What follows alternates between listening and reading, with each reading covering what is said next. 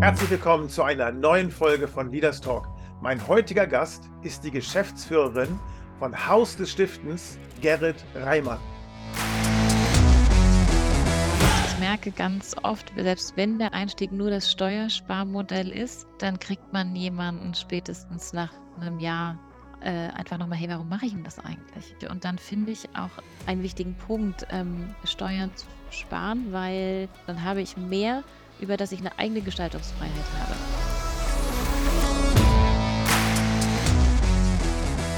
Leaders Talk, the interview podcast portraying leaders who are committed to better leadership, better organizations, and a better world. Hosted by Managing Partner of Leadership Choices and co-founder of the Cosmic Foundation, Carsten Drath. Mit Gerit bespreche ich, wie eigentlich Unternehmerinnen und Unternehmer Stiftungen gründen können, wer da unterstützt, welche Rechtsformen es gibt und was Haus des Stiftens an der Stelle alles für einen machen kann. Wir sind selber Kunden bei Haus des Stiftens mit unserer Cosmic Foundation und das ist eine ganz, ganz tolle Zusammenarbeit, sehr stark auf Augenhöhe. Wir lernen sehr, sehr viel. Also von daher, wir erklären so ein bisschen den Stiftungssektor zusammen oder sie erklärt es und ich versuche es zu verstehen.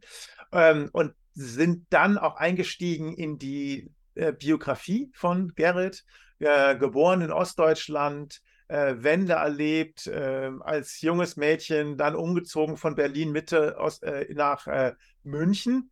Und dann, wie ging das eigentlich weiter und wie ging es von dort weiter in den Bereich Entwicklungszusammenarbeit und später zu Haus des Stiftens.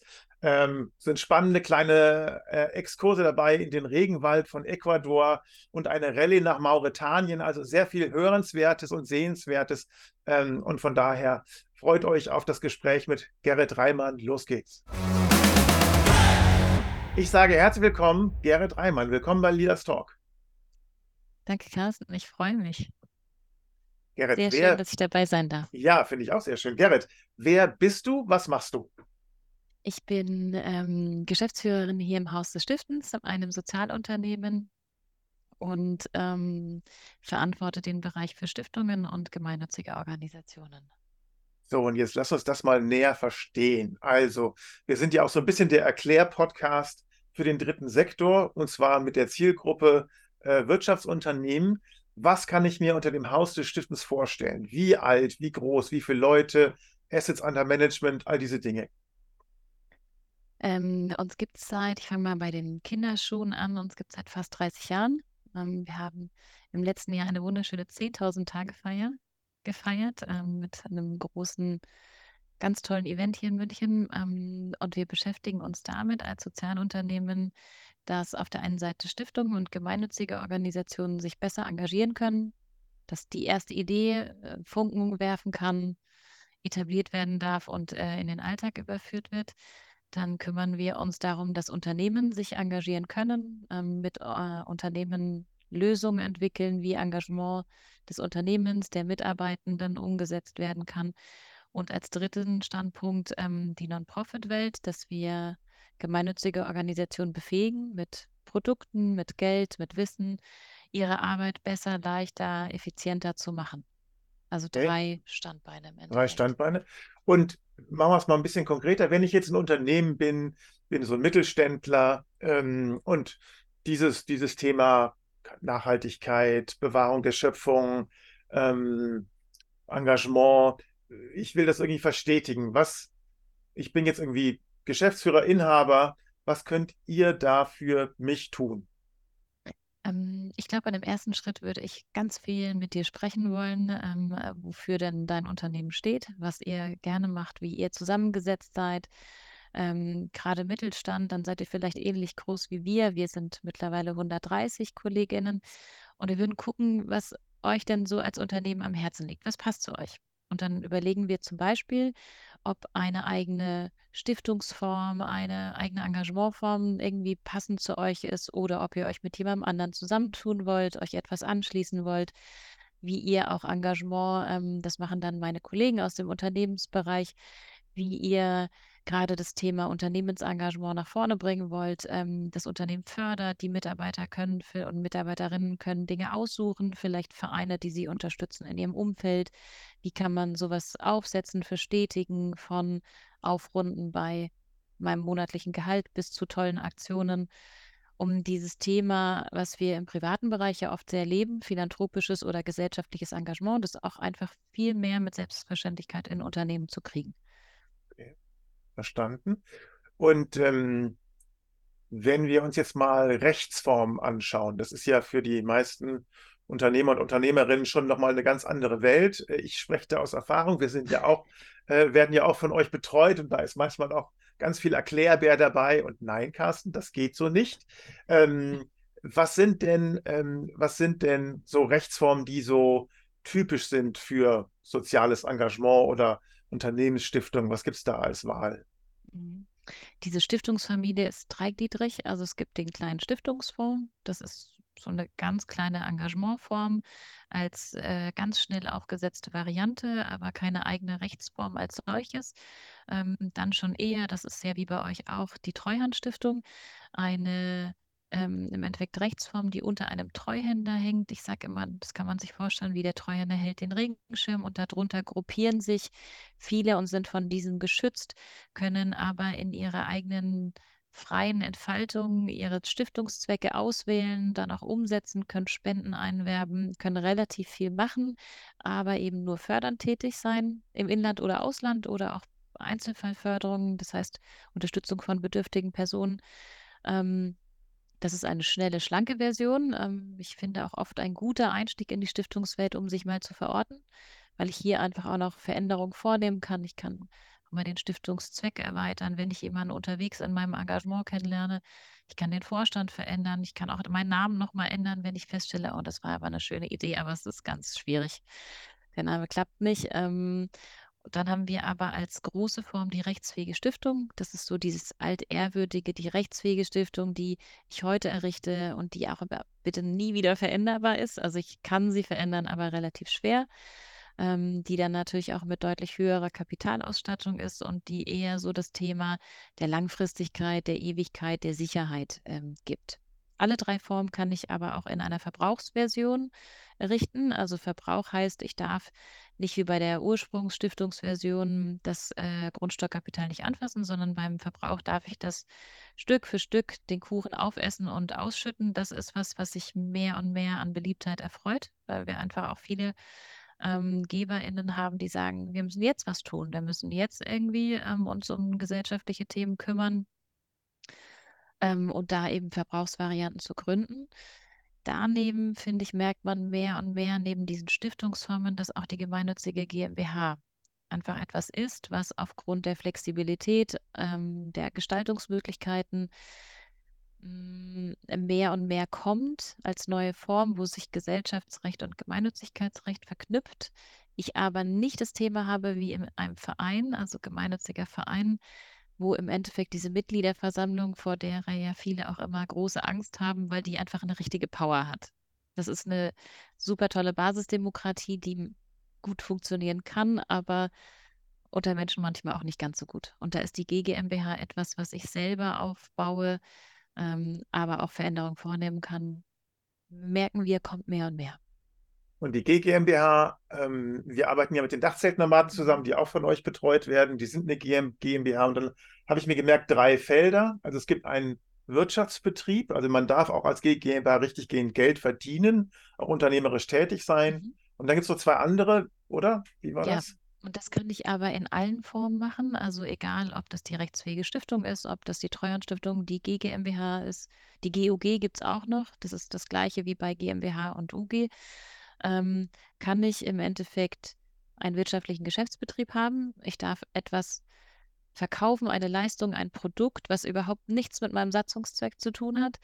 Ich habe eine Stiftung, die verkauft Vogelhäuschen. En masse. Andere haben einen Tannenbaum verkauft, gerade wenn es jetzt um die Weihnachtszeit geht. Dritte haben kleine Merchandise-Artikel etc. Also das kann etwas ganz, ganz Buntes sein. Und neben dem wirtschaftlichen Geschäftsbetrieb habe ich einen Zweckbetrieb. Das heißt, ich habe ein Angebot, was aber auch mein Satzungszweck ist und dafür habe ich eine Einnahmenstruktur. Viele Fortbildungsinstitute sind gemeinnützige GmbHs. Die bieten ein Fortbildungsangebot, Schulungen, Workshops und dafür gibt es eine Teilnehmergebühr.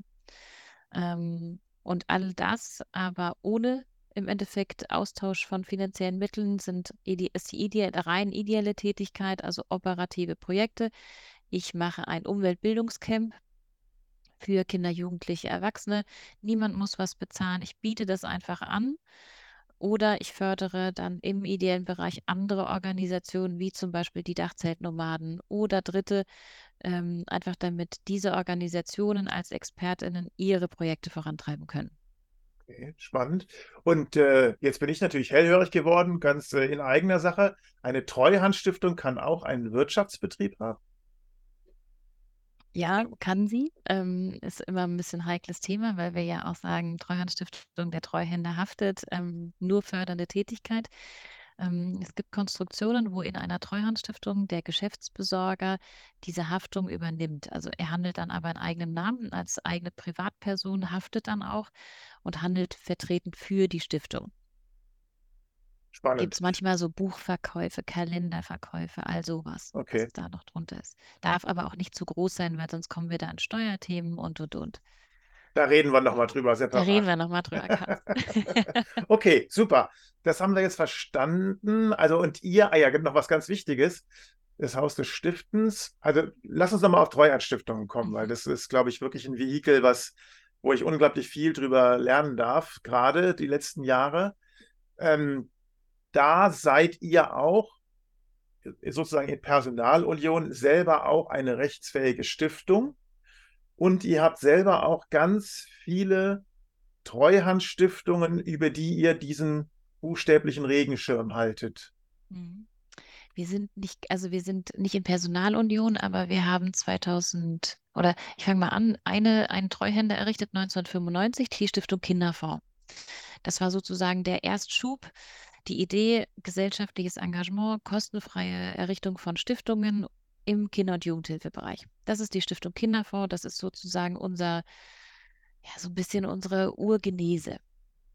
Weil wir dann aber gemerkt haben, es gibt ja da noch so viel mehr Engagement. Nicht nur Kinder- und Jugendhilfe, sondern Umweltschutz, Artenvielfalt, Sport, alles Mögliche, was dazugehört, brauchen wir ein Vehikel, was mehr Zweckverwirklichung ermöglicht. Dann haben wir genau jetzt vor 20 Jahren die Stiftung Stifter für Stifter errichtet, damals aus Mitarbeitenden und Engagierten. Jetzt eben 20-jähriges Jubiläum und die Stiftung Stifter für Stifter wird ehrenamtlich geführt von einem Vorstand und einem Stifterrat. Alles ehrenamtliche Personen, die entweder eigene Stiftungen haben oder in Stiftungen engagiert sind, also da im Endeffekt als Treuhänder ganz viel Fachwissen reingeben. Und unter diesem Regenschirm befinden sich heute 370 Treuhandstiftungen. Ganz, ganz verschiedener Couleur. Winzige, ganz kleine, die damals noch mit 5.000 Mark gegründet werden durften. Die haben aber jetzt manchmal ein sechsstelliges Spendenvolumen. Also ganz, ganz verschieden ausgestaltet, von eben Denkmalschutz bis Sport ist alles dabei. Junge Menschen, ältere Menschen, Stiftungen, die heute errichtet werden, damit mein Testament im Endeffekt dann wirksam werden kann und die Stiftung mein Erbe wird, mit Immobilien, ohne Immobilien, sehr bunt. Und eine Spezialität ist da auch drin, dieses Dach ist zum einen für Privatpersonen sowie für euch ein ganz neutrales Dach. Die Neutralität ist unser großer Pfand. Wir wollen gar nicht mitfummeln, was ihr fördert und sondern ihr entscheidet, was ihr machen möchtet.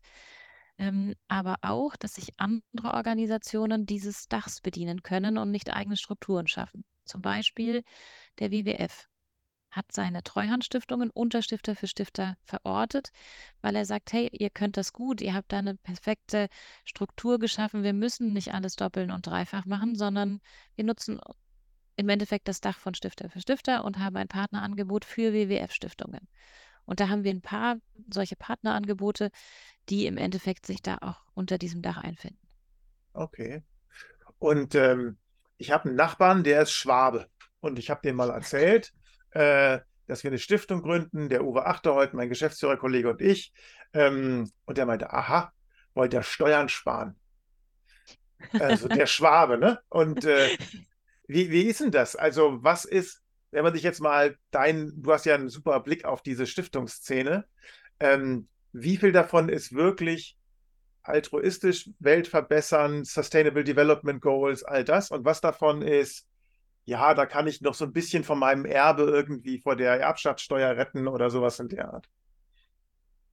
Ich würde sagen, es trifft beides. Und selbst wenn der Einstieg ist, ich möchte was machen, weil ich Steuern spare, weil ich vielleicht dieses Jahr mein Unternehmen verkauft habe oder weil ich eine höhere Summe Einnahmen habe oder ein Erbe bekomme. Selbst ich merke ganz oft, selbst wenn der Einstieg nur das Steuersparmodell ist, dann kriegt man jemanden spätestens nach einem Jahr einfach nochmal, hey, warum mache ich denn das eigentlich?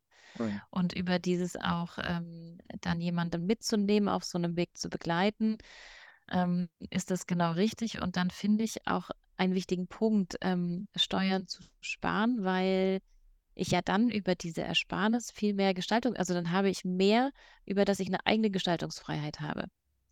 Natürlich ja, zahlen wir Steuern für einen bestimmten Zweck und es hat auch alles seine Richtigkeit, aber im Endeffekt mehr in meiner Tasche zu haben, für dass ich aussuchen kann, welche Themen sind mir wichtig und möchte ich hier die, ich sage jetzt mal, Bücherkiste um die Ecke oder Projekte zur Bildungsarbeit im südlichen Malawi. Einfach mehr Freiheit für das, was ich fördern möchte. Mhm. Und gibt es auch so Extremfälle, wo ihr angesprochen werdet und wo oft ganz offensichtlich nur das Steuersparen im Vordergrund steht, ohne irgendeine andere Form von Idee und wo ihr dann auch sagt, passt nicht? Da kommt das gar Mm, nicht vor. Das kommt schon mal vor. Ich würde sagen, sehr selten. Also bei uns sind wirklich eher GeberInnen, die sagen, ich habe da mal eine Idee. Eher ist es so die Seite, ich habe da ganz bunte Ideen. Wie kriegen wir die denn irgendwie eingefangen und umgesetzt? Es passiert selten, aber dann geht es einfach darum, sich nochmal ein bisschen mehr Zeit zu nehmen. Und ich Okay. glaube, also ich bin fest davon überzeugt, ein Thema hat jeder. Mhm. Mhm. Mhm. Oder ein Interessensgebiet. Sei es nur, nicht nur, sei es die Kakteenfreunde oder sei es der Sportverein. Jeder hat irgendwas, für was er sich interessiert. Mhm. Und Und nicht Bedarf ist immer muss es überall. weltverbessernd sein. Ne? Nein, Also Kakteen-Freunde ist irgendwie auch gut für die Welt, aber es ist dann genau, auch eher ein Hobby, ne? So in der Art. genau. Mhm. Und weil es eben, glaube ich, diese verschiedenen Hobbys und Interessen gibt, ist es auch so bunt. Mhm. Verstehe. Und jetzt sind wir ja am Ende einer Niedrigzinsphase. Das Ganze ändert sich gerade so von den Vorzeichen her. Und diese Niedrigzinsphase war ja sehr, sehr spannend für die Stiftungswelt, weil die großen Stiftungen, also die rechtsfähigen Stiftungen mit großem Stiftungskapital, auf einmal kaum noch Zinsen erwirtschaftet haben. Und eine rechtsfähige Stiftung kann ja auch nur mit den Zinsen sozusagen operativ wirksam sein, nicht mit dem Stiftungsvermögen selbst. Es sei denn, es ist eine Verbrauchsstiftung. Habe ich alles schon gelernt, bin ganz stolz. Aber was hat das gemacht mit dem Sektor? Ähm, Verschiedene Sachen. Also zum einen natürlich hier sinkende finanzielle eigene Mittel heißt erstmal weniger Förderungen, heißt aber auch ähm, genauso wie in jedem Wirtschaftsunternehmen, unser Personal müssen wir uns angucken. Also wenn wir weniger Einnahmen zur Verfügung haben, was heißt das? Können wir uns Dinge noch leisten? Das ist so die eine Seite. Ähm, Heißt aber auf der anderen Seite auch das Thema Umschichtungsgewinne.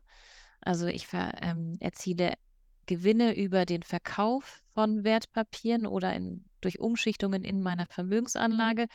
Diese sozusagen Gewinne wurden ganz ursprünglich immer dem Vermögen einer Stiftung zugesortiert. Durch die Niedrigzinsphase gibt es da auch eine Öffnung im Endeffekt, dass man sagt, auch diese Gewinne darf ich für den Satzungszweck ausgeben. Also dass ich nicht nur rein aus meinen, ich sage jetzt mal ganz normalen Erträgen arbeite, sondern dass alternative Möglichkeiten eröffnet wurden. Auch dazu gehörte das Thema, es gibt einen Begriff, der ist schon ganz alt, Geprägetheorie, wir hatten vorhin das Thema wirtschaftlicher Geschäftsbetrieb, dass ich durch meine Einnahmen über so einen wirtschaftlichen Geschäftsbetrieb nie höher kommen durfte als mein Spendenbereich. Das ist schon jetzt viele, viele Jahre aufgehoben, weil eben auch alternative Finanzierungsmechanismen für diesen Sektor über Sponsoring-Einnahmen oder. Course-related Marketing, das Beispiel Krombacher, das kennt, glaube ich, jeder aus der Werbung. Eine Kiste so und so viel, dann passiert das. Und dafür gibt es viele Initiativen. Und das hat eben auch dazu geführt, dass es alternative Mechanismen gibt. Spannend. Okay, also das heißt, man musste kreativ werden mit anderen Worten, Genau, ne? Man musste gucken, wo kommt jetzt das Geld her? Wie können genau, wir den Betrieb und die langfristigen Commitments, die wir vielleicht auch Förderversprechen sind ja auch irgendwie Commitments, die ja, wir eingegangen sind, wie können wir die auch würdigen, wie können wir die aufrechterhalten? genau. Mhm. Okay, verstehe. Und es sind ja so, also wenn man Treuhandstiftung ist, ist ja eine der größten Sorgen, wo kommt das Geld her? Mhm. Aber es gibt ja auch die andere Sorge, man hat ganz viel Geld, passiert ja, Unternehmensverkauf, Erbe, solche Situationen im Leben, wo man sagt, da ist jetzt einfach was angefallen und dann braucht man ja auch irgendein Problem, das man lösen möchte, zum Beispiel. Ne? Also ähm, das finde ich ja auch irgendwie spannend, wenn man so da drauf schaut, zu sagen, so, ich habe jetzt hier einen größeren zweistelligen Millionenbetrag. Welches Problem ist klein genug, dass ich es lösen kann, konkret genug, dass ich weiß, wie es geht, aber auch so wichtig, dass es bedeutsam ist und dass es wirklich was Mhm. verbessert in der Welt. Kannst du dazu was sagen? Also, das ist ja auch ein spannendes Problem.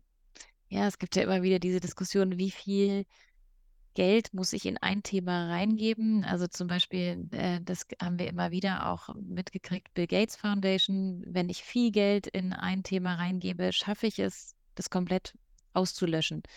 Ähm, Ich würde aber gar nicht diesen Ansatz wählen, sondern eher vielleicht einen multiplen Ansatz zu sagen, wo kann ich denn vielleicht eine Linderung in bestimmten Punkten? Ganz auslöschen, finde ich, das ist so ein Riesenziel. Mhm. Schafft das nicht Frustration auf dem Weg dahin? Gerade bei diesem Thema enorme Vermögen, da bewegen wir uns ja auch dann irgendwann da sind wir fast schon ja auch mit staatliche Akteure, gerade wenn wir jetzt auf den afrikanischen Kontinent gucken, wo bewegen wir uns damit? Wenn ich jetzt aber sage, ich habe einen zweistelligen Millionenbetrag, wo kann ich denn auch im Jetzt schon Dinge verbessern, dass vielleicht das Problem in 10 Jahren gar nicht mehr so existiert, weil ich den Hebel heute angesetzt habe. Ich sage mal zum Beispiel Bildungskampagnen, ich sage mal zum Beispiel Renaturierung von Flächen, Flächenerhalt. Wenn ich heute Flächen erhalte, habe ich das Thema wie Artenvielfalt oder Artensterben. Da habe ich schon einen ganz anderen Standpunkt heute zu in 10 oder in viel mehr Jahren. Deswegen, ich würde gar nicht so sehr auf das setzen, ich muss das ausradieren. Das finde ich also nicht Mhm. unerreichbar, das ist so ein Damoklesschwert, aber eher zu gucken, was können wir heute an Hebelwirkungen ansetzen, von denen wir später also die sich später auszahlen. Mhm. Mhm. Und auch, ich glaube, was auch wichtig ist, so eine Stiftung hat ja so ein bisschen auch was mit Ego zu tun, dass man halt recht früh auf den Trichter kommt, alleine kriege ich das eh nicht hin. Die Ja. meisten Probleme sind selbst für zweistellige Millionenbeträge viel zu groß und viel zu komplex. Ich brauche da Vernetzung von verschiedenen Playern, verschiedenen Kräften aus dem dritten Sektor, aus dem Unternehmensbereich, aus dem staatlichen Bereich, sonst kriegen wir die Ja. meisten Sachen eh nicht in den Griff. Das denke ich auch. Und da ist gerade das Thema Kräfte bündeln, Kooperationen. Der Stiftungssektor ist so ein bisschen dafür bekannt, dass er schon gerne jede Stiftung so ihr eigenes Süppchen kocht und sich abgrenzt. Wir haben eine sehr tolle Initiative gestartet, Weniger ist mehr, wo es auch gerade um diesen Dialog zwischen Förderern und Geförderten geht. Wer bringt denn die Expertise ein?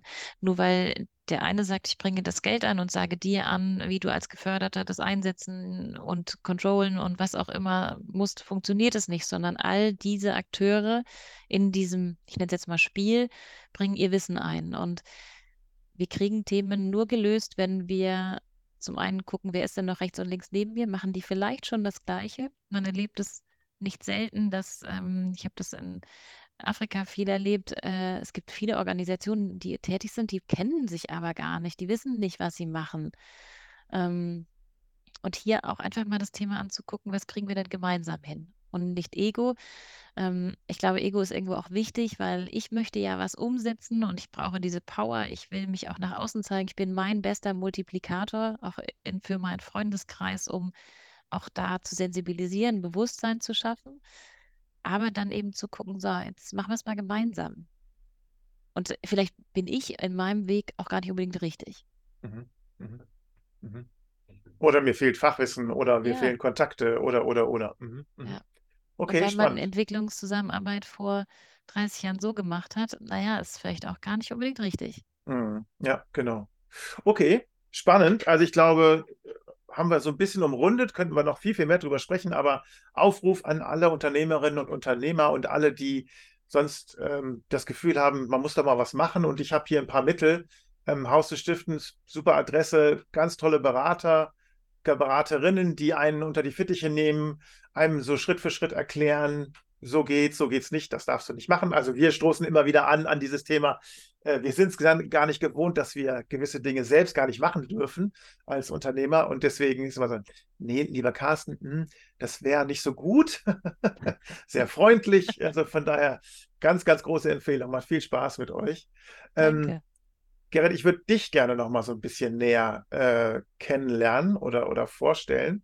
Erzähl doch mal was von dir. Wie war deine Kindheit? Was hat dich da geprägt? Wir suchen natürlich auch nach einem roten Faden. Was waren so Muster, wo man erklären kann, diese relativ einmalige Rolle? Also kenne ich jetzt wahrscheinlich keine Handvoll Menschen, die auf der Ebene so beratend tätig sind wie du. Wie war deine Kindheit? Was hat dich da geprägt? Ähm, Ich glaube, was sich bei mir durchzieht als roter Faden, ist das Thema, dass ich Ungerechtigkeit schon immer ganz schrecklich fand. Also schon irgendwie auch als Kind, das sind Momente, wo ich mich erinnere, das ist das, wo ich irgendwie, das konnte ich schlecht aushalten. Das hat mich früh getriggert. Ähm, und das ist, glaube ich, auch was, was mich bis heute begleitet. Das ist was, wo ich dann auch denke, da müssen wir was verändern. Da fahre ich dann auch Ellenbogen aus und sage, stopp, jetzt krempeln wir nochmal die die Ärmel hoch und machen was. Ich bin in Ostberlin aufgewachsen, ähm, bin jetzt 41 Jahre alt, also die Wende noch miterlebt und aber auch durchaus praktisch DDR-Zeiten in Ostberlin, an die ich sehr schöne Erinnerungen habe. Also ich hatte eine Kindheit, die sich aufteilte zwischen Berliner Großstadt mit so einer Kinderhorde und viel Sport und sehr tollen auch Kinderprojekten, Kinderbetreuungsangeboten, also sehr, sehr buntes. Eine Haupterinnerung an Kinderferienfreizeit ist für mich Neptunfest. Das kennt immer keiner. Ich finde es was Großartiges. Ähm, und auch ein Teil Kindheit zwischen Leipzig und Dresden in ganz ländlicher Struktur auf einem großen Hof, wo wir Kinder alle Freiheiten hatten, die wir wollten und viel draußen waren. Meine Eltern kommen beide aus dem Sport, also da war auch schon immer das Thema Engagement im Verein, Engagement mit anderen zusammen prägte mich sehr, also sich da irgendwie einzusetzen, Dinge voranzutreiben. Deswegen glaube ich, wurde mir das auch schon früh mitgegeben. Das ist Du was, was bist auch ein immer bisschen arg Gesprächsstoff war. Du bist ein bisschen arg bescheiden gerade. Äh, also deine Eltern kommen beide aus dem Sport. Ja, stimmt, ist nicht. Aber erzähl doch mal was zu den sportlichen Leistungen vielleicht, dass wir es einordnen können. Mein Vater kommt aus der Leichtathletik, hat an 4 Olympischen Spielen teilgenommen. Im Gehen, da schmunzelt immer erstmal jeder. Nein, er hat eine gute Hüfte, ist alles in Ordnung. Er ist jetzt 82 und hat hier in München 72 damals Bronze gewonnen, in Montreal Gold, war dann Bundestrainer. Ähm, Deswegen glaube ich, also von ihm habe ich auch ganz viel mitbekommen, du kannst es alles schaffen. Also trau dich, mach das. Was ich an ihm sehr schätze, ist, dass er mich nie in diese Richtung gedrückt hat oder gesagt hat, du musst auch Leichtathletik, sondern guck, was zu dir passt. Und du schaffst das und kannst das. Meine Mutter war auch im Sport tätig, in der Jugendförderung bei Dynamo Berlin. Und beide auch immer sehr, trau dich, mach das. Viel Stärke, natürlich durch die Wendezeit, durch diesen auch Zusammenbruch, auch ja, schon eine ganz ordentliche Bauchlandung und auch großes Scheitern dann auch in so einer Familie, viele, also schon auch als persönliches Schicksal, keine leichte Zeit, dann komplett neu anfangen und der Umzug nach München, was ich auch sehr, ja, sehr rau, sehr schwer fand am Anfang. Es hat auch eine ganze Zeit gedauert. Aber da glaube ich, dass diese Prinzipien oder Werte, diese Haltung, wir können es aber zusammen schaffen, wir kriegen das gemeinsam hin, auch mit Freunden. Das hat, glaube ich, so das aus diesem Sport kommende, dieses Engagement-Thema, das hat uns, glaube ich, auch durch diese Zeit gut getragen. Und Also erzähl mal, warum München? Weil wenn man an Berlin-Mitte denkt, denkt man jetzt nicht als München als nächsten logischen Schritt. Nee, war auch sprachlich nicht so die erste Wahl. München wurde es, weil im Endeffekt mein Vater dann hier einen Job gefunden hat. Im Endeffekt, der war dann erstmal auch in Leipzig tätig und viel Pendelei und dann ergab sich eine berufliche Möglichkeit hier in München und das war im Endeffekt der Anfang, hier zu landen. Meine Mutter ist dann auch im Endeffekt, hat hier auch dann beruflichen Einstieg wiedergefunden und dann sind wir auch hier geblieben, weil es dann sich auch besser entwickelt hat, weil auch die beruflichen Perspektiven auch besser wurden, jeder und jede so Fuß gefasst hat und ich dann hier so die schulische Laufbahn bis zur Uni dann auch also umgesetzt habe, genau. Und hier noch ein Hinweis in eigener Sache. Uwe Achterhold, der mein Geschäftsführerkollege ist bei Leadership Choices und auch Mitgründer der Cosmic Foundation, und ich, wir sind auf der Suche nach einer Nichtregierungsorganisation, nach einer NGO in der Ukraine. Und zwar geht es um humanitäres Engagement. Wir suchen eine Organisation, mit der wir die nächsten 2 Jahre zusammenarbeiten können. Unsere Form der Unterstützung ist Coaching, also Cosmic Foundation ermöglicht es Führungskräften von NGOs kostenfrei den Zugang zu hochwertigem Coaching zu erhalten. Das sind sozusagen zweckgebundene Spenden an diese NGO und wir sind dann auch in der Lage, über unsere Leadership Choices Seite die Coaches zu stellen, beziehungsweise Coaches zu vermitteln in internationalen Berufsverbänden. Dafür haben wir einfach unser Netzwerk und kennen uns gut aus. Das ist also die Arbeit. Wenn ihr also zufällig eine NGO kennt in der Ukraine, die offen ist, sich von Coaches begleiten zu lassen, die international ausgerichtet ist, die humanitär tätig ist, ihre Finanzen offenlegt, all diese Dinge, dann meldet euch doch bitte leaderstalk@leadership-choices.com. Wir freuen uns über alle sachdienlichen Hinweise. Und jetzt wieder zurück in das spannende Gespräch mit Gerit Reimann. Und das ist ja schon etwas, was ostdeutsche Biografien von westdeutschen unterscheidet, so dieses sich neu, also so auf die Bretter gehen, beziehungsweise gerade, also da ist natürlich besonders krass, weil Sport war ja in der DDR staatlich gefördert und war sozusagen aufgehängt am Staat. Der Staat ist zusammengebrochen, damit ist das Ding quasi von jetzt auf gleich war nicht mehr da. Aber so ging es ja vielen, die in irgendwelchen anderen Unternehmen oder Betrieben gearbeitet haben, die sich dann neu erfinden mussten.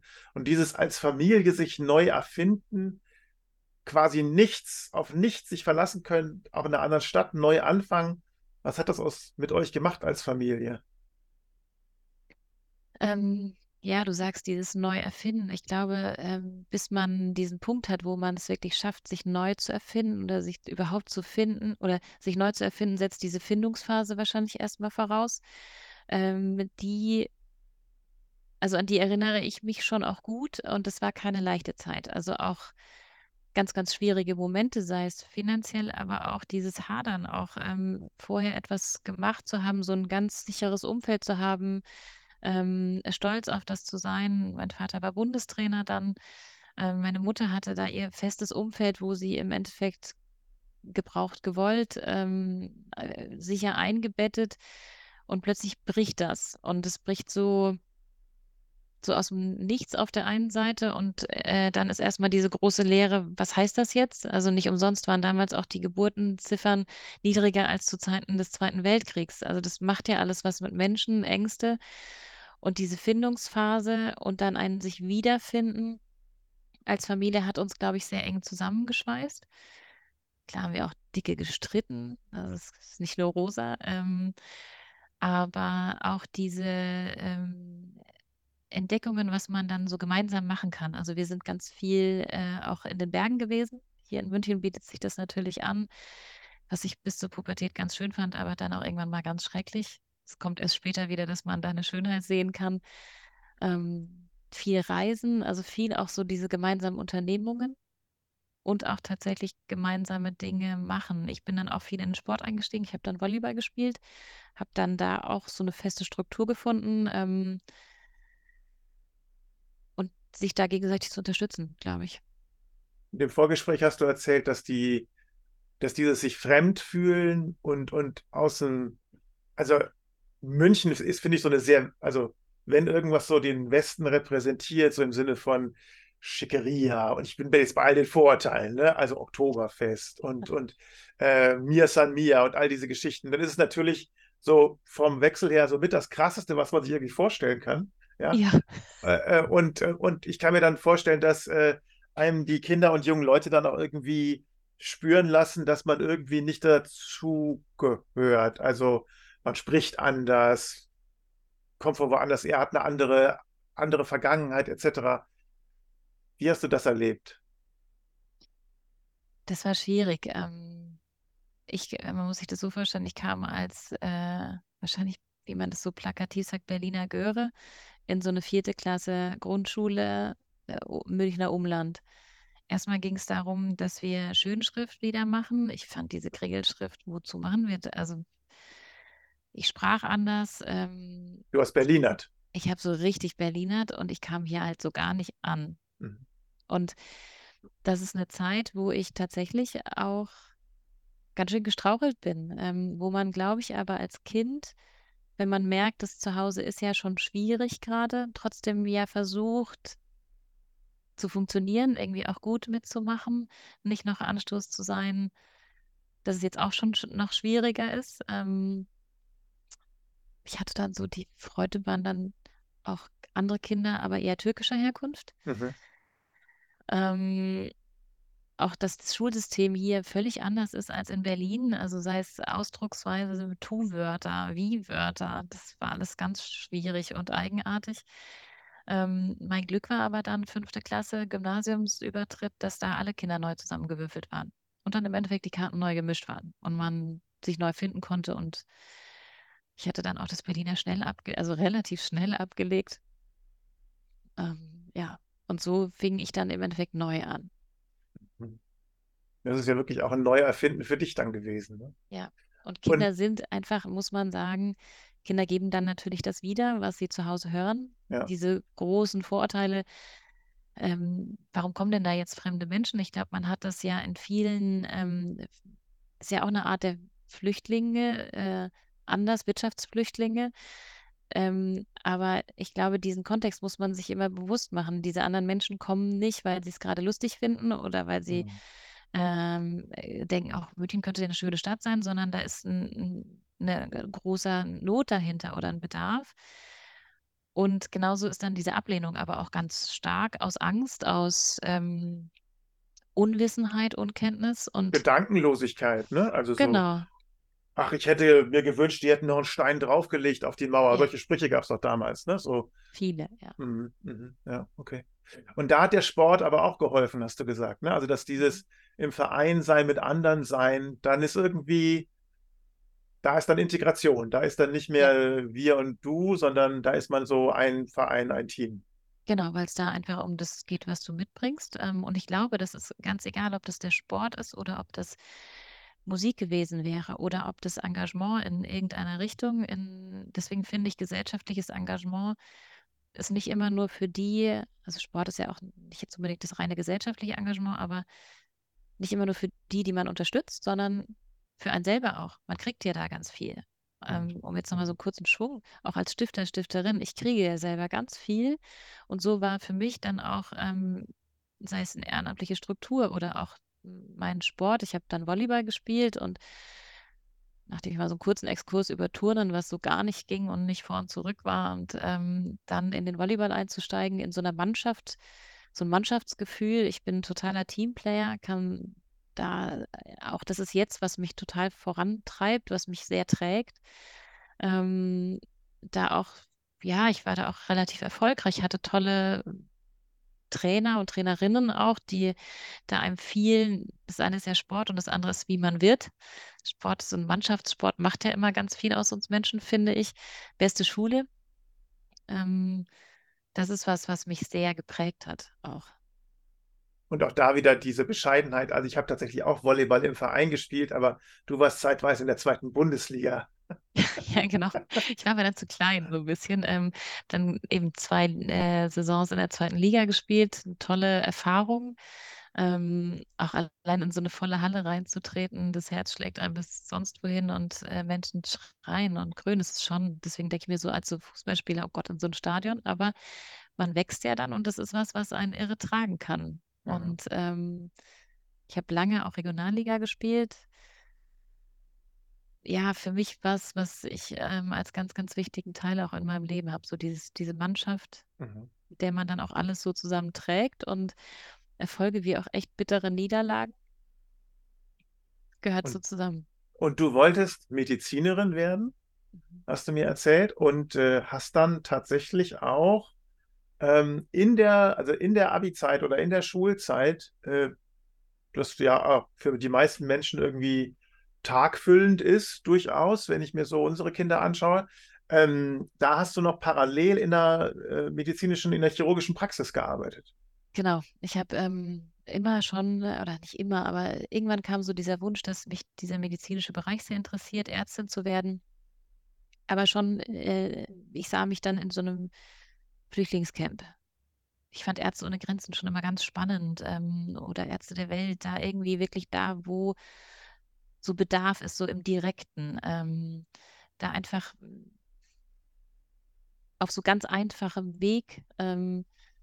Das hat mich immer fasziniert und das konnte ich mir für mich auch immer gut vorstellen und habe dann 3 Jahre in der chirurgischen Praxis gearbeitet, 2 Nachmittage in der Woche, habe die buntesten Erfahrungen gemacht. Ich habe wahnsinnig viel lernen dürfen. Also der Arzt bin ich heute noch dankbar. Ich habe dann gelernt, wie man Verbände macht, wie man Fäden zieht, wie man gipst. Und jede dritte Woche gab es eine mehr oder weniger wahnsinnig lustige Begebenheit in dieser Praxis, was in unserer Familie auch immer zu großem Erheitern geführt hat. Ähm, Ich habe mich aber dann gegen das Medizinstudium letztendlich entschieden, weil tatsächlich mein NC nicht ausreichend war, weil ich wahrscheinlich viel zu viel Zeit in der Volleyballhalle verbracht habe. Und habe mir dann gedacht, nee, du machst das über einen anderen Weg, und habe Sozialgeografie studiert, um über diese andere Schiene im Endeffekt in diesen Bereich vielleicht Entwicklungszusammenarbeit reinzurutschen. Also Geografie Genau. ist sozusagen, wie Länder zusammenhängen, wie Länder sich entstanden sind. Was ist Sozialgeografie? Im Endeffekt viel, dass wie wir Menschen auf dieser Erde miteinander zusammenhängen, in Strukturen, von Demografie über Raumplanung, Stadtentwicklung, all sowas, was dazugehört. Warum sind unsere Strukturen hier anders wie vielleicht in anderen Ländern? Genau. Und da zu diesem Studium gehörte auch ach so, stimmt, da war ja noch eine witzige Geschichte. Das war die Zeit, also ihr wart dann auch so ein Studiengang, also so wie ich jetzt nachgefragt habe, fragen wahrscheinlich alle nach, ne? Was ist denn das? Und ihr war ein Studiengang, euch hat man glaubhaft versichert, dass ihr alle Taxifahrer werdet, arbeitslos oder sonst Ja, irgendwas. Deswegen sehr wurde intensiv. euch was wurde euch ans Herz gelegt? Was solltet ihr als Schwerpunkt machen? Ja, genau, das war wirklich so, ihr werdet alle keine Jobs finden aber es gibt jetzt ein ganz neues Programm Immobilienmanagement. Das wäre was. Und wir waren so ein ganz bunt gemischter Studiengang zwischen Ethnologen irgendwie und so ein bisschen Tourismus war auch dabei, Geodäten. Und dann sagte man Immobilienmanagement und machte so eine richtige Angst. Dann haben natürlich alle Immobilien oder sehr viele Immobilienmanagement gemacht. Und ich fand mich dann in einem Praktikum wieder zur Immobilienbewertung. Nette Leute, total gut. Aber ich war da irgendwie, da dachte ich mir so, nee. Und dann schnitt ich auch noch gefühlt den 100. Zeitungsartikel über irgendwelche aktuellen Gewerbeimmobilien aus und dachte mir, nee, also Gerrit, das kann es nicht sein. Das ist so gar nicht deins. Und habe dann in der ziemlichen Nacht- und Nebelaktion entschieden, ich muss was anderes machen und habe dann gedacht, nee, Freiwilligenarbeit super, Südamerika, okay, Regenwald. Ich hatte überhaupt gar keinen, also konnte kein Spanisch, war auch noch nie so richtig im Regenwald, aber habe dann entschieden, ich gehe in so eine Regenwaldschutzstation. 2, 3 Monate, das machst du mal. Nichts ahnend. Das war wirklich was mich ganz, ja, ich mir noch nicht mal Gedanken dafür gemacht habe oder darüber gemacht habe, riesige Spinnen, Schlangen, wie das dann so ist in der Realität. Aber es war großartig. Also bin ganz schön an meine Grenzen, also auch körperliche Arbeit aber auch mentale Herausforderung, da so total im Off zu sein, eine Stunde von jeglichem Strom 2 entfernt. Aber das war so das Ausbrechen dann aus dem Immobilienmanagement. Okay. Also das wahrscheinlich krasseste Gegenkonzept, das quasi jetzt greifbar war. Mhm. Okay. Und also da war schon diese Freiwilligenarbeit so spürbar. Und wie war dann der Weg von irgendwann war Studium fertig und dann kamst du irgendwann in diese Stiftungsszene rein? Ja, Wie kam durch das? einen totalen Zufall, also im Endeffekt durch Ecuador, weil ich wiederkam und dort, ich habe so viel bekommen. Also von diesem Land, diesen Leuten, auch für mich selber einfach, das war eine ganz besondere Zeit, auch dann mal so ganz alleine auch auf sich gestellt zu sein, da zurechtzukommen und empfand das als unheimlich großes Geschenk und habe dann mich hier in München erkundigt, kann ich mich für irgendwie was engagieren, die sich auch irgendwie in Ecuador beschäftigen oder dort unterwegs sind. Habe dann eine Stiftung gefunden, die hatte ein Kinderhaus und kümmerte sich um Straßenkinder in Guayaquil und da habe da einfach mal angerufen. Kann ich mithelfen? Braucht ihr irgendwas? Kann ich irgendwo unterstützen? Ja, wunderbar. Dann kommen Sie doch mal oder kommst du doch mal vorbei. Dann hatte ich so eine Art Bewerbungsgespräch. Da sollte ich dann lauter Arbeiten mitbringen, die ich dann in der Uni geschrieben hatte und stellte dann in dem Termin fest, hier geht es überhaupt nicht um eine Stiftung, sondern hier sind ja ganz viele Stiftungen. Und das war mein Einstieg tatsächlich als Werkstudentin damals ins Haus des Stiftens. Damals hieß es noch Stiftungszentrum im kleinen Sollner Büro. Und dann fing ich an, Spendenquittung auszustellen. Und hatte aber natürlich eigentlich die Idee, oh, Ecuador und so. Und nach meiner Werkstudentenzeit stieg ich als Stiftungsbetreuerin und Beraterin ein und das war eine tatsächlich dann der ersten Stiftungen, die ich beraten habe und die ich dann unterstützt habe, ihr Engagement zu machen. Also da schloss sich so ein bisschen der Kreis. Aber totaler Zufall. Okay. Und dann ging die Geschichte ja weiter bei Haus des Stiftens. Du hast da verschiedene Rollen durchlaufen. Kannst ja vielleicht gleich nochmal so ein bisschen so eine Platzrunde mit uns fliegen, was da auch die verschiedenen Berufsbilder sind. Aber da gab es nochmal so einen spannenden Teil, der hatte zu tun mit einer Rallye. Mhm. Erklär. Und das hat wiederum zu tun mit Kinderdörfern in Mauretanien. Erklär uns doch mal, wie das zusammenhängt, bitte. Ja, ich habe, glaube ich, immer schon so ein bisschen Faible für alte Autos. Ich finde so, fand alten Volvo immer, hat mich ganz dolle angesprochen. Guckte ich immer hinterher auf der Straße oder so ein Lada Niva oder irgendwie so. Und dann hatte ich was im Internet gefunden, oder nee, vielleicht muss ich am Anfang sagen, ich war in Marokko unterwegs und traf dort in einer ganz kleinen Unterkunft ein Pärchen, es war eiseskalt, es gab einen Heizstrahler und dann setzte man sich so zusammen und die erzählten, ach, sie sind mit dem Auto unterwegs und sie fahren, naja, mal gucken, wie weit sie kommen, so. Und ich so, na, wie weit die, guckt ihr, ja, ach ja, ja, sie sind jetzt, sie haben so einen kleinen Defender sich ausgebaut und sind unterwegs. Und ähm, war total spannend, also hat mich sehr fasziniert und dann beschäftigte ich mich so ein bisschen und guckte im Internet, was gibt es denn da, stieß dann auf so verschiedene Rallye-Formate, also kauft sich ein altes Auto, macht das fit und bereitet das so ein bisschen vor und fährt dann los in einem mehr oder weniger organisierten Programm. Und als ich da im Internet guckte, sah ich einen Flyer und da waren die drauf, die ich da ein Jahr vorher in dieser Unterkunft an diesem Mini-Heizstrahler, ja, weil der Flyer, der dann produziert wurde, entstand halt bei irgendeinem Foto und da waren die auch mit dabei und hatten dann den Grenzübergang. Und dann fuhr ich diese Rallye mit einem für 200 € praktisch geschenkten alten Volvo, rot, wie man sich diesen langen Kasten so vorstellt, stolz wie Bolle. Irgendwie mein ganzer Freundeskreis fragte sich, was macht die da? Aber es war super. Und Ziel war, dieses alte Auto dort zu verkaufen, mit dem Erlös ein Kinderprojekt zu unterstützen. Und als ich dann in diesem Kinderprojekt saß, 15, 20 Kinder, dort begleitet, im Endeffekt Lebensmittelversorgung, also sicherer Tagesablauf, stellte ich, glaube ich, einfach zu viele Fragen. Wie funktioniert das, eure Finanzierung? Ich war ja schon so mitten in meinen Berufsthemen und in meiner wahrscheinlich Passion. Ja, und was ist, wenn die Rallye mal nicht stattfinden kann? Und wie ist die Sicherung und die Verantwortung? Wie funktioniert das? Und wups, hatte ich dieses Projekt sozusagen auf dem Schoß und habe dann im Endeffekt diesen damals schon bestehenden Verein aber im Endeffekt aufgebaut, ausgebaut, bis hin zu, dass ein eigenes Haus vor Ort gebaut wurde, ein richtiges Kinderzentrum mit 100, 120 Kindern. Das wurde dann viel Lebenszeit von mir, auch wie eine zweite Familie. Ich war dann so 3 manchmal 4-mal im Jahr in Mauretanien und habe im Endeffekt dann mit diesem tollen Team dieses Kinderhaus aufgebaut. Ehrenamtlich und so praktisch nebenbei. Und das ist jetzt auch Teil von Haus des Stiftens? Ist das auch ein Projekt, Nee, das es ihr ist ein fördert? separater Verein, Okay. komplett losgelöst. Das war mir auch wichtig als der Punkt, da auch irgendwie so dieses Personalunion-Thema. Und ich habe tatsächlich vor 2 Jahren das Thema auch abgegeben, den Verein abgegeben. Ich habe im Endeffekt auch dann, es sind manchmal auch Zeitgründe, es sind dann auch persönliche Gründe, habe aber immer noch einen engen Kontakt zu den Menschen vor Ort. Das ist so, ja, es sind sehr enge Menschen und es funktioniert auch gut, es funktioniert auch sehr gut weiter. Habe mich aber dann auch gelöst davon. Okay.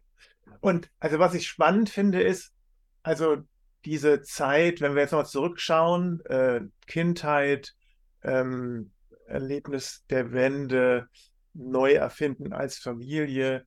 Ich tippe mal, das Problem, wir haben zu viel Geld, wir wissen nicht dahin, wohin mit dem vielen Geld, war ja damals auch nicht so ein Riesending, sondern es war eher so, wo kommt es denn hier jetzt her, bitteschön? Wie funktioniert das? Und da wäre ja eine logische Theorie zu sagen, wenn jemand so eine Erfahrung macht, dann ist ihm Sicherheit ganz wichtig und viel Geld haben ist ganz wichtig und Erfolg haben ist ganz wichtig.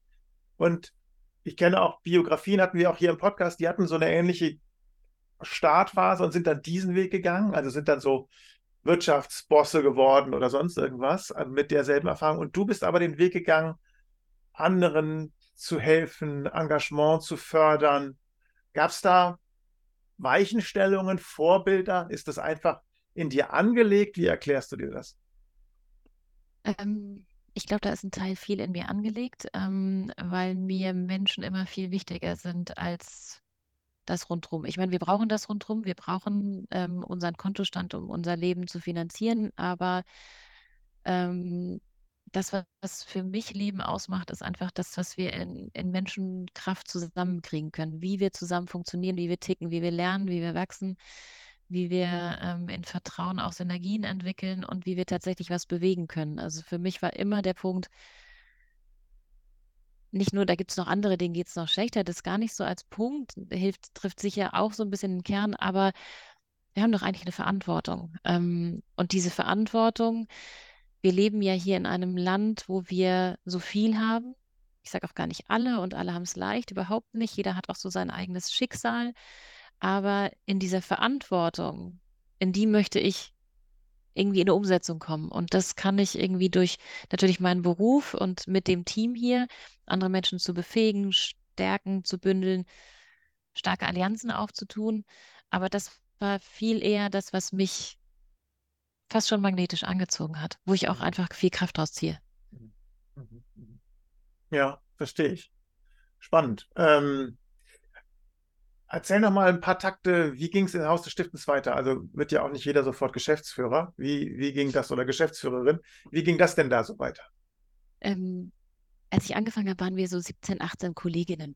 Kleiner Haufen, bunt durcheinander und aber alle mit viel Herzblut dabei. Und das Ganze wuchs Stück für Stück. Bis heute eben 130 sind wir fast, auch verschiedene Themenbereiche. Ich habe erst wirklich so diese einzelne Stiftungsbegleitung gemacht, von dieser ersten Idee, Menschen, was bewegt die, was wollen sie machen? Ob es der steuerliche Vorteil ist oder, oh, ich habe da eine ganz bunte Idee, die völlig jenseits ist. Habe dann erstmal das Team Beratung übernommen, dann später alle 3 Teams übernommen. Das ist das Beratungsteam, die immer den direkten Kontakt zu Stiftungen haben. Service-Team ist bei uns so die Administration, das Rückgrat von Spendenquittung über Datenbank, alles, was da im Endeffekt an wirklich viel Rückgrat funktionieren muss.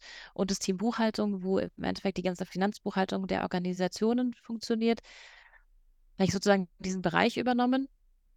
Dann Eintritt in die Geschäftsleitung. Wir hatten damals auch Philipp Hof als Geschäftsführer. Wir waren eine Fünfer-Geschäftsleitung und haben dann 2020 angefangen, uns zu reorganisieren, aus einer Organisation Haus des Stiftens eine Gruppe zu machen. Konzern, finde ich, klingt immer so unpassend zu uns, also eher eine Gruppe mit einer Muttergesellschaft und verschiedenen Töchtern und habe dann 2021 früher die Geschäftsführung für den Stiftungsbereich für die HDS, Haus des Stiftens GmbH, übernommen. Also so angefangen bei einer Werkstudentenstelle, hat sich das einfach so, es fügte sich, und das, was andere vielleicht haben in verschiedenen Stellen, an verschiedenen Orten oder Organisationen, ich konnte ganz viel mitgestalten. Ich habe immer ganz ein hohes Maß an Vertrauen genießen dürfen, auch durch unseren Gesellschafter Alexander Broschier, der uns im Endeffekt sozusagen viel Freiraum gegeben hat, einfach wachsen zu können und uns vertraut hat, dass wir schon das Richtige an der richtigen Stelle für die richtige Zielgruppe machen. Und so fügte sich's, und ich denke mit viel auch Herzblut, viel Kraft, auch mal Tränen und Reibereien und alles, was dazugehört, so ein Wachstumsprozess, sich zu häuten, immer Stück für Stück zu wachsen. Spannend. Und das heißt, ihr habt jetzt den ganzen sozusagen Beratungs- und Betreuungsbereich und ihr habt noch den Law-Bereich, also die Mhm. Rechtsanwaltskanzlei, die quasi daneben noch steht, ne? Wenn ich es richtig Genau. verstehe. Okay. Die ist eine im Endeffekt komplett separate Rechtsanwaltskanzlei mit dem Fokus Gemeinnützigkeitsrecht, vor 10 Jahren tatsächlich ausgegründet, und hier 5 Anwältinnen, die Fokus wirklich Gemeinnützigkeitsrecht haben. Super. Und totale Expertinnen sind in Ja, ihrem Umfeld. Und täuscht mich das eigentlich, dass es sehr viele Frauen und sehr wenig Männer im Haus des Stiftens gibt? ja. Nein, das täuscht dich überhaupt nicht. Also nicht ja, sondern du hast recht, absolut recht. Ich glaube, wir sind bei 85% Frauen und 15% Männeranteil.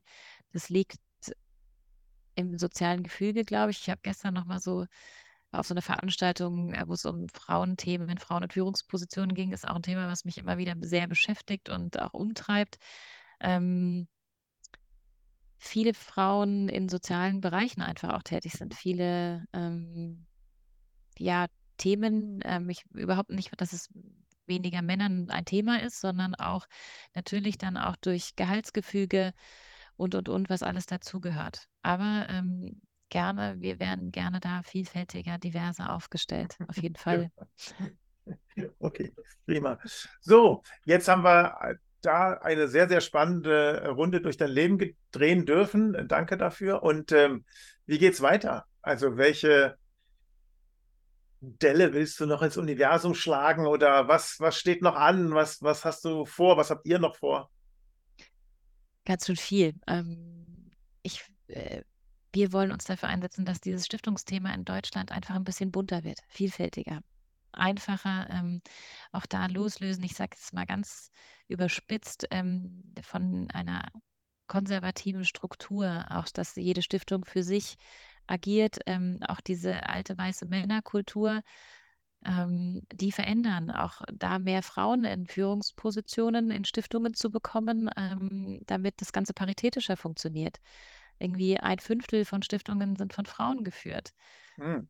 Ähm, aber auch hier, das ist ein Baustein. Ein anderer Baustein ist mit Initiative Weniger ist mehr Augenhöhe und mehr Dialog zwischen den Förderern und den Geförderten hinzubekommen. Mehr Miteinander, mehr Kooperation, dadurch auch mehr Vorbilder. Und das ist mir ein ganz wichtiges Anliegen, dieses Thema Vertrauen. Die Menschen machen unsere Gesellschaft. Und ich glaube, wir nehmen alle in diesen letzten Jahren vielleicht auch ein rauer Werden der Gesellschaft wahr, und da wieder mehr den Blick auf die kleinen Dinge in dieser schnelllebigeren Welt zu gucken, den Fokus aufs Kleine zu setzen, auf die kleinen schönen Dinge oder die kleinen Dinge, die wir schön machen können. Schön so als ganz pathetischer Überbegriff, aber mal innezuhalten und sagen, was kann ich denn wirklich beitragen? Und dieses Ich-Engagement kann da nicht zu klein sein. Es muss nur am richtigen Platz sein. Es gibt auch immer so eine, fast schon so eine kleine Stiftung, lohnen sich nicht. Nein, doch sie lohnen sich, sie müssen nur an der richtigen Stelle mit der richtigen Struktur geführt werden. Und da ist echt einfach noch viel zu tun. Da möchte ich ganz viel mit diesem tollen Team hier einfach bewirken, dass es leichter, einfacher geht und dass auch mehr passiert und dass mehr auch wirksamer ist. Und damit zielst du ja schon auf den gesamten dritten Sektor eigentlich ab, Ja, ne? Also schon deutschlandweit einen Unterschied zu machen, was ja schon ein dickes Brett ist. Finde ich klasse.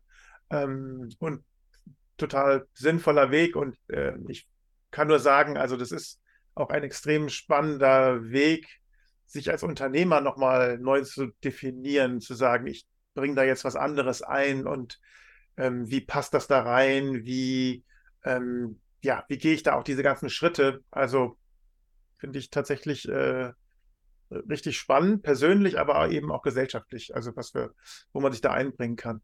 Und Ja. Gerrit, sag mal, wenn ich die Nachrichten anmache, dann habe ich immer also so in der letzten Zeit, vielleicht die letzten 2 Jahre oder vielleicht auch die letzten 5 Jahre, wenn ich Corona mitrechne, oder 3 Jahre, so schlimm ist jetzt auch wieder nicht, aber kriegt man schon so eine mittelschwere Depression, wenn man nicht aufpasst. Wie gehst du damit um? Wie bleibst du positiv? Wie bleibst du hoffnungsvoll? Tatsächlich an manchen Tagen einfach auch die Nachrichten nicht anzugucken, weil mich das sehr beschäftigt. Und jeder, glaube ich, da auch nur so ein bestimmtes Maß an dieser Fähigkeit hat, das auch zu ertragen, weil wir für viele Punkte das ja nicht ändern können. Also wir können natürlich viele Dinge ändern, aber bestimmte eben auch nicht. Und da auch für mich so die Akzeptanz zu finden, du kannst nur einen bestimmten Teil aushalten. Ich habe da mal, wir haben hier auch Coaching im Haus des Stiftens und hatte unseren Coach dann mal gefragt, so, ich habe jetzt ein Thema mitgebracht, wie kriege ich ein dickeres Fell? So, das ist jetzt meine Aufgabe, das soll immer unser Coaching-Thema sein. Und Martin Hagen, unser Coach oder mein Coach in dem Moment, lachte und sagte, na, vergiss es. Und ich so, wie, vergiss es, du bist mein Coach. Also ich möchte das lernen, ich möchte darin besser sein, dass es irgendwie, ich dann manche Dinge vielleicht viel leichter auch aushalten kann und sie mir nicht so nahe kommen. Und er hat gesagt, nee, das funktioniert so nicht. Du musst dir eher was schaffen, was einen Ausgleich schafft, was dich so trägt, dir so viel positive Energie schenkt, damit du das andere wie auf so einer Waage absenken kannst. War für mich ein totaler Wow- und Lerneffekt, den ich mir jetzt immer wieder auch hole. Und da geht es darum, auch auf sich zu achten in all dieser, ich sage jetzt mal, rauer werdenden und auch furchtbar schrecklichen Welt. Aber sie hat eben auch so viel Schönes. Und sei es, dass wir hier Mittagessen mit den Teams machen oder mh, wir in der letzten Woche beim Kegeln waren, zusammen mit den Kolleginnen. Oder wir bei einem Gespräch sagen, wir gehen zum Fix eine Runde spazieren. Oder ich habe ein tolles Gespräch mit einer Stiftung. Das sind da Sachen, die mich im Beruflichen, die mir viel schenken. Einfach auch das Glück zu haben, mit tollen Kolleginnen zusammenzuwirken, die alle sich richtig einsetzen und wir was bewegen wollen. Und aber auch ein familiäres Umfeld, einen Freundeskreis zu haben, der einfach da ganz viel Sicherheit gibt und Dinge für sich zu suchen, auch rauszugehen. Ich muss dann auch immer wieder in die Natur. Und all diese Dinge so wie ein Puzzle für sich zusammenzustückeln. Aber eben auch mit dem, wir müssen auch achtsam mit uns selber umgehen und wir müssen nicht einfach alles können. Wir können Mhm. das manchmal auch einfach nicht so gut. Mhm. Ja. Also mit anderen Worten, wie achte ich auf mich selbst? Ne? Wie Ja, achtest du auf dich selbst? Wofür mache ich ja, das Ganze? Und auch wer trägt mich einfach auch ohne dieses ganze Weltverbessern, sondern wer ist einfach ja. für mich da, bedingungslos in der Art. Okay. Mhm. Gerrit, letzte offizielle Frage. Da muss jeder bei uns durch. Was habe ich dich noch nicht gefragt, was noch wichtig wäre für unsere Hörerinnen und Hörer? Ich glaube, du hast alles gefragt, was mir so am Herzen liegt. Ich glaube, ein wichtiger Punkt ist mir das Thema Vorbild vielleicht noch.